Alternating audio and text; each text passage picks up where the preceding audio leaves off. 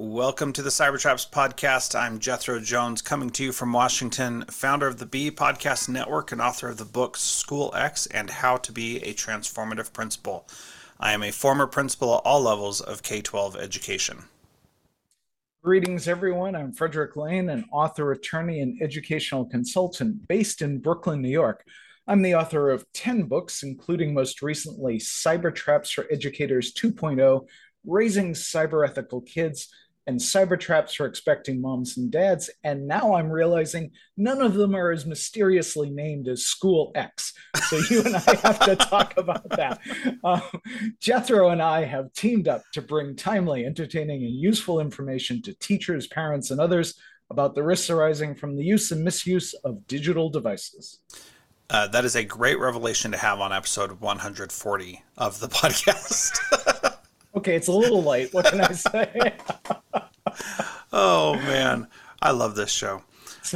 Over the coming weeks and months, we'll be talking to some of the world's leading experts from the fields of education, parenting, sociology, and cyber safety. Join us as we look at what it takes to better navigate our increasingly high-tech world. For more information or to donate to our work, please visit centerforcyberethics.org. The Cybertraps podcast is a production of the Center for Cyber Ethics, a 501c3 independent, nonpartisan educational institute dedicated to the study and promotion of cyber ethics as a positive social force through research, curricula development, publishing and media, professional training, and public advocacy. Now I'm looking through this. I guess this comes under publishing and media.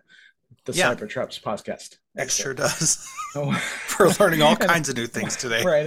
I'm in a very curious mode today, but hello there, Jethro. Hello. So good to see you.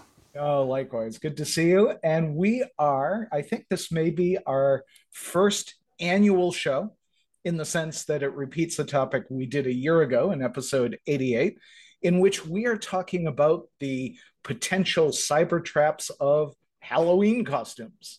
And actually, I forgot to write to you and ask for the creepy noises. We must be able to do those in post-production. There's one.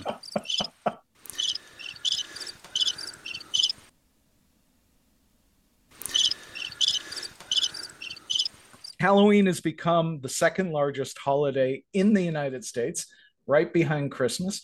25% of the nation's candy will be bought and consumed in the next 2 weeks, which I find to be just staggering. I live on the 6th floor of an apartment building. I've kind of drifted out of the Halloween candy delivery thing. But when Amy and I first moved to New York City, we lived in Clinton Hill in a brownstone, which had 4 floors, I guess. And it was one of the hot spots for Halloween in Brooklyn. So everybody would go out on the stoop, the old Brooklyn stoops, 12, 15 steps long. And the kids would come in waves. You'd go through like $100 worth of candy just in like a that. night. It was insane. That was back before all this inflation. Right, exactly right. So, and then, it was not quite as nuts as our little neighborhood in Vermont, where people did, among other things, Jell-O shots for the adults, which is my favorite Halloween story. But, Clinton Hill would, you'd have porch productions, you'd have all kinds of different moving objects and so forth. So obviously there are parts of this country where this is a big deal. And not surprisingly, it spills over into the classroom, which is what we're talking about today. And I'm looking forward to whatever stories you can haul out of the archives. It sure does. And I personally hate Halloween. I think it is the worst holiday ever, and I totally despise it. But okay, so we need a Halloween equivalent of the Grinch. Yes. Yes. That being said, I still participate and do things, but I just try to not do a lot of it. So we still give out candy and stuff like that, and we would I would dress up as a principal. My requirement was that the secretaries usually would say we should all be like a theme for Halloween, and I would say, you tell me what to wear, I'll wear it. I have no problem at all. And so I will find and text you and hopefully put in the show notes my favorite costume, which was us being the Ghostbusters. And it was great, and my secretaries did an amazing job of getting us prepared for that. It was truly glorious. Well, So I truly have no idea where this photo is, but if I could find it, it would be of unending amusement to you and to our audience. Back when I was a kid in Rockland, Massachusetts, my parents got the idea from my brother and I to dress up as firecrackers, and mine had said, "My pop is bigger than your pop." And we basically looked like lipstick tubes or something. oh man. But more recently, back when I was bearded and definitely a little heavier, I was like routinely Henry VIII on Halloween. That's hilarious. All right, I Yeah. found the picture. Here it is. Oh, that is awesome. Yeah, it Yes, you're was kind of the Jeff. fantastic. Is it was it Jeff Goldblum? No, who was in Ghostbusters? Dan Aykroyd and Bill Murray and the third guy, the director actually, who died not terribly long ago. That's who you Yes. look like, the director. Excellent. I'll take it.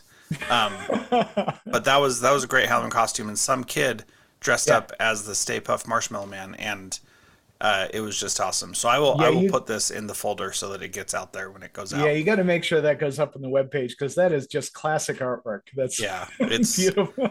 it is very good. Well, that's beautiful stuff. Now we've got a bunch of stuff that'll go into the show notes per usual. Dig into the resources. We're not going to go through all of this today because, in kind of my classic historian perspective, I was just diving into the history, but this is an old holiday. I mean, this is 2000 years plus of human history because, frankly, when it starts getting dark and cold and windy and rainy, people begin to freak out a little bit. And, when you think about it, a couple of millennia ago, winter was a bear. It was a tough thing to get through. So anything you could do to, number one, make the gods happier, or perhaps more importantly, keep the demons away, you were going to do that. And so, I think the fun thing about this is making that transition from the Celts celebrating the holiday they called Samhain in the early years before Christ to teachers getting fired today. That's quite a journey, but we can do But this. we're going to make that connection. Now, speaking of which, I think you need to make your prediction about what's going to happen within the middle of November. By the middle of November, Jethro, I will have added files to my research that will show that at least one and probably more teachers will have been fired because of something that they wear on Halloween. We're going to talk about the parameters of that, but every single year, and even I might point out in the pandemic year of 2020, people managed to get themselves fired for their Halloween costumes. Yeah. And it's frustrating to people because when you look through the kind of historical development of Halloween, it really, particularly in the United States in the early part of the 20th century, became this community driven event. This idea that people were going to get together, celebrate the end of the summer, kids going back to school. And because of its Celtic origins, it carried over this idea of playing with the concept of identity, right? Mm-hmm. Because what the Celts were doing was that they were disguising themselves from the evil spirits by wearing costumes that suggested animals or other kinds of things. And because we're superstitious creatures at heart, that Yeah. tradition has lasted over all of these years. And again, it's one of the funny things. You go from somebody dressing up as a cow or a donkey or something like that to dressing as a slutty pumpkin or whatever it is that you're buying at Walmart. And so, yeah, maybe, kind of the seriousness has drifted away a little bit, but it's still at its core, right? It is a holiday in which people are playing with identity, they're playing with their fears. By embracing horror. Jamie Lee Curtis has been in how many Halloween movies? I mean, the whole, and I don't do horror at all. So that's all, this is all by reading about it, which Yeah. is as close as I'll ever get, as much as I like Jamie Lee Curtis. But, one of the things that you see is that, Halloween has ebbed and flowed in terms of how people have interpreted the holiday. I remember as a kid in the 70s, so you were like two, that when when people were talking about Halloween, it's when we got the great razor blade in the Snickers bar or the apple scare. And I remember my mother cutting all of my candy basically into mincemeat to Yeah. make sure that there was no razor blade. There never was, of course. But my town, being relatively conservative and in southeastern Massachusetts, outlawed Halloween, at least trick or treating altogether. And we had this very pale substitute that my siblings and I continue to this day to make fun of called Operation Goblin. And the idea of Operation Goblin was twofold. Number one, you went from classroom to classroom in your school to do trick or treat. And then you always had a dance, which was miserable because you're at end of elementary school, middle school. It was just brutal. So flashback, PTSD. Anyway, so we see Halloween embracing or reflecting different societal concerns. There's been a lot of concern over sexual objectification, particularly of young girls in the costumes that are marketed online or in stores. And now most recently there's the fentanyl as M&M scare, which Yeah. people are basically saying that in some neighborhoods the drug dealers will be pushing rainbow colored fentanyl, which by the way doesn't exist, but it's still out there as this threat wrapped around Halloween. So one of the challenges that I think particularly younger teachers face today is that there's this sense that Halloween is this, for lack of a better term, disruptive holiday, that you get Mm-hmm. to do things you wouldn't normally do. And that really is a little bit challenging when you think about the ethical obligations for teachers and the code of conduct and their role as a role model in the community. Yeah, so let's talk about this for just a second because one of the this idea of it being disruptive for teachers is very real and it is very disruptive. And the best days are when Halloween is on a Saturday or Sunday because school's not in session, so we don't have to Mm. do anything for it, which is always good. But the other aspect of this is that the idea of wearing a mask, for example, and schools often say no masks allowed that cover your Huh. face. Sometimes they even go so far as saying no face paint is allowed as well. But the idea is that when you put on a mask that covers your face and people don't know who you are, that your behavior changes as you become Mm. anonymous and you act differently than how you would act otherwise. And that is something that I've seen over and over with different experiences I've had with Halloween, where somebody puts on a mask and they become this different person. And this gets back to the thing you were talking about before about being a reflection of the things that we fear, and that people who would not normally act a certain way act that way when they have a mask on. And this is part of why it's so disruptive for teachers, is that once kids put on these costumes, they start acting like whatever their costume is, and that can be very disruptive to the day-to-day operations of a school. Well, of course, that's directly relevant to the work that I'm doing on the rise of the digital mob, because a mask, after all, is a form of anonymity. And Mm-hmm. there's this real phenomenon in which that sense of anonymity and obscuring of identity frees you up from conventional behavior. And so people think that they can get away with things or let their inner selves be expressed in ways that they wouldn't normally. And I think that, yeah, that's a really interesting point. And I think it also flips around and helps us to understand some of the challenges of the pandemic, where everybody needed to be masked. Yeah, and Interesting. that it is so interesting because schools who were so against masking before now said it has to happen and that it is absolutely necessary. And all the reasons we used to have why masks were not allowed, we totally flip flopped on and said now it's required. And it just goes to show with a lot of things that we in schools have just made things up to make things easier for us, and there's not really a real purpose behind it. So let's talk about something from the model code of ethics for educators. So the one that I want to highlight is The professional educator respects the rights and dignity of all students by taking into account how appearance and dress can affect one's interactions and relationships with students.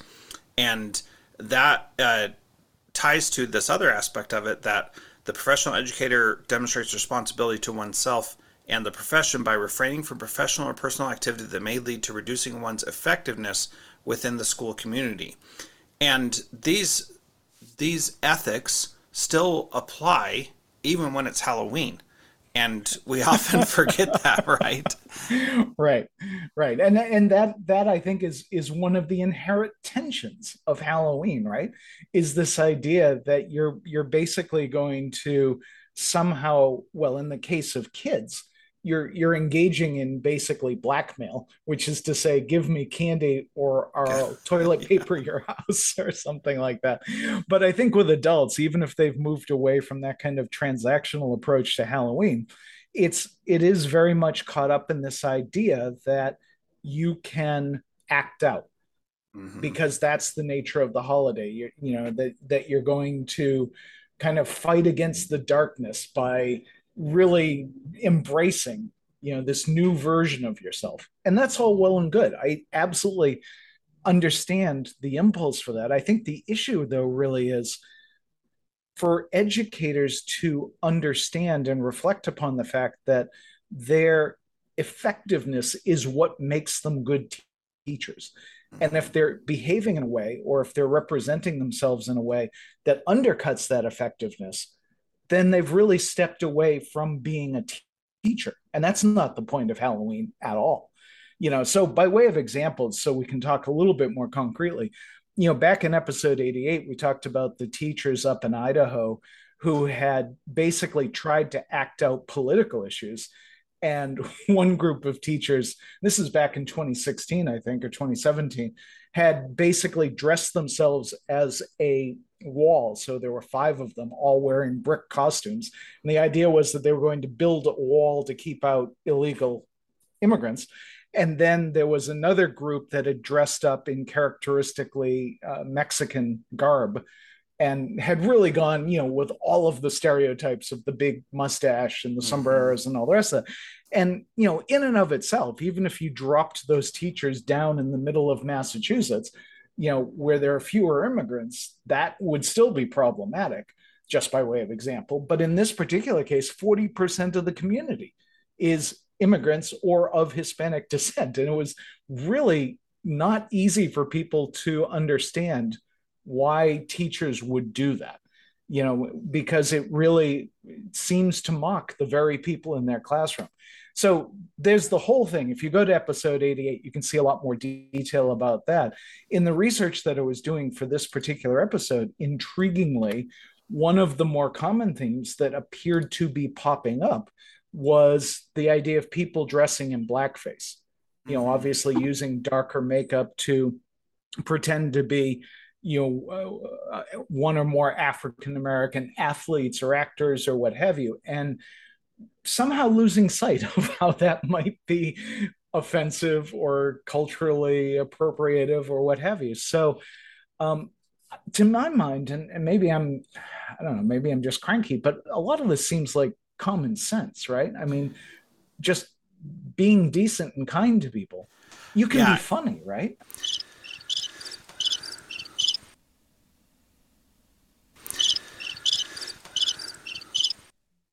Well, this is the real challenge for me, is that one of the reasons why I don't like Halloween is because they think it gives them permission to do whatever they want, and that the normal social taboos and social mores don't apply because it's Halloween. And that's where we get into trouble with all of this. And so the idea of doing something intentionally to build a wall between one group and another, as a teacher group, does not make any sense to me, doesn't compute in any way, shape, or form, and I don't get why they would think that that's okay. It just does not make any sense. But a lot of times people think something will be funny, and then they take it too far or do too much or whatever the case is, and that's where they're just wrong. or they're just wrong, exactly. And that's a real thing too, that sometimes you are just wrong and it's not funny, it's not appropriate, and yet you can still think that it is, but that doesn't mean that it is 100%. Yeah, and this kind of conversation is always tricky. And you and I have discussed it in other shows as well, because what we're really talking about is the boundaries of humor, right? Mm-hmm. And comedians are debating this issue every single day. Can you be quote unquote funny anymore? And that really, I think, gets to this issue of how we define humor, what we find funny in our society.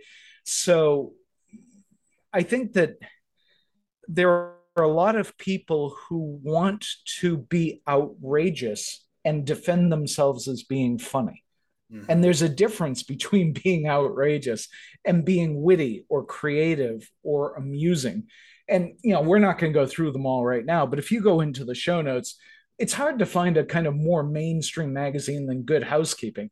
And one of the articles that I dug up lists, they're 15 don't wear these costumes. If you need a guide as to what's probably not that funny, that's a good place to start. And, if you can figure out a way to make some of these funny, well, you're probably going to have a Netflix series and more power to you.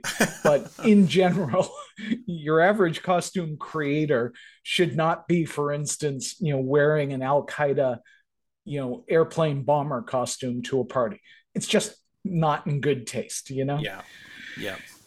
Whatever. Absolutely. Again, I don't want to be Michael Douglas, get off my lawn, or Clint Eastwood, or whoever that was. I really do. I do appreciate, the fact that, in 2.5 weeks, I'll be sitting on the balcony here in Brooklyn, and I'll be watching some really creative people walk up and down the street. I get that people want to have fun with that, but I think that what the model code of ethics contemplates, and what you're grappling with a little bit, I think, as well, Jethro, is this idea of maintaining our empathy and our connection to the community and our decency, even when we're trying to engage in this really, ancient rite of passage into the winter. Yeah, and it's really funny because we we we want to we want to get attention, but we don't want that attention to be negative. Like everybody wants positive attention in their life. And sometimes the way to get that, depending on your social circle and the people you're around, is to be more outrageous rather than attention getting. So, for example, the year that my daughter had surgery on her hip, she was in a walker at Halloween time. And she was using a walker. We sprayed her hair gray and then dressed her up like an old woman so she looked like a grandma. And it was a great costume, and I love it. One of the greatest she's ever done. But the thing is that was not disparaging anybody. That was taking what we had in the moment, which was her in a walker, and finding a way for it to be a positive enough kind of a thing. And we weren't saying that old women are bad or anything like that. And she looked like an old woman when she was walking in her walker. That's just how it was. And it was actually pretty cute. And that we wanted to get her the right kind of attention and make her feel like it wasn't so awful being in a walker. And that's what we achieved with that. And that's the kind of thing that you want. You want to get that positive attention and have people appreciate it and see the humor in it, and not go so far that it's like, oh man, that's awful. You don't want to do that. Right. And I think the point there is, this idea of maybe playing off of the humor, right, of your daughter being how old? 12, 10, 12? Yeah, 12. And looking like an old lady just because she's using the walker. And so that's a costume as opposed to a jibe or an insult or something like that. There's a subtle difference there that people really need to think through, and it's not easy stuff. And I guess part of what I'm arguing for is let's err on the side of kindness more than anything else. Yeah, exactly. So Well, I think I go ahead. I You was dig just going in. to say the other thing about this is that because of social media, if you are wearing a costume that is meant to be an inside joke for just a small group of people, Yeah, it beat is me to not. Oh, sorry. it. It No, is perfect. not going to Spot be on. just a small group of people. So even if that is like, even if this small group of people will think this is appropriate and funny, doesn't mean that a larger group of people who don't know the situation, don't know the context, will think that it's funny as well. And there's a very good chance that somebody's going to post it on social media and share it out there, and you may not be happy with the feedback you get from the broader world besides just your friends. That's really well said, and there's not really much to add. It's just that, whatever protection educators had, 20 years ago, it's gone now, because you can be with people who think you're the funniest person on earth, and they love your costume, and then they actively want to take photos Yeah, and and share it. share it. And Yep. lo and behold, not everybody agrees, as you correctly point out. And so, the way we phrase this is that you need to think as an educator and as an administrator on a global scale now, or at the Mm-hmm. very least on a region wide scale, because that's really the audience now that every educator is in front of. Mm-hmm. And it's hard. It really has changed the dynamic of the profession, which is, one of the reasons that there's so many vacancies. There are others, of course, but Yeah. this definitely is a factor. Yeah. Well, and the other aspect of that is that when it's you're if there's an assembly or a Halloween parade or whatever, you are not in control of who is seeing that and taking Right. pictures. And Right. so you've got to be really careful about that and make sure that you're doing it, being smart about what you're wearing to school Or and to parties as well. right. Or, the other way you can approach this is you just accept the consequences Yeah. of the choices you make. And, look, a good example of that is the Mermaid Parade in Brooklyn, which goes for like a mile and a half around Coney Island. And it's in the middle of the summer. It's New York, it's Brooklyn. You can imagine that there are varying degrees of dressedness or undressedness that, these mermaids wear. And people just, that's what they're doing. They embrace the fact that they're going to be walking down the boardwalk with cameras lining, Mm-hmm. Coney Island. And yeah, they're choosing to allow people to take all of these photographs. Now, if you're in an intimate group, you may think that you've all got a social contract, that you're not going to kind of share how Yeah. you're dressed. I got to tell you, those those social contracts get broken all the time. All the time. Yeah, Fast, very fast, and without any notice at all. I mean, it that's right. just, And the more outrageous you are, the more likely it is that somebody will, in fact, say, "Hey, somebody else has to see this." They may think it's approving, but yeah. yeah, yeah. Anyway, so our warning on Halloween: eat the candy, dress nicely. That's pretty much it. Yeah. No, seriously. Yeah. And the last thing I think is worth mentioning is that, teachers may say to themselves, and this pops up in a variety of different contexts. Well, look, I wore, Anne of Green Gables costume to the school assembly. I couldn't have been more reasonable. And then I wore my slutty nurse outfit to a private party. Why am I getting in trouble for that? Well, it's the fact that your second costume is spread all over Facebook in your Exactly. conservative community, that's now a potential problem. And the only thing I would recommend, and I'm sure the actual administrator on this show would agree, is that administrators should get out in front of this and have these conversations with educators about the potential consequences of their costume choices. Yep. And, yeah, it's at some level it's not fair, right? But educators have a special role in the community, for which, by the way, they should be paid properly. That's another show.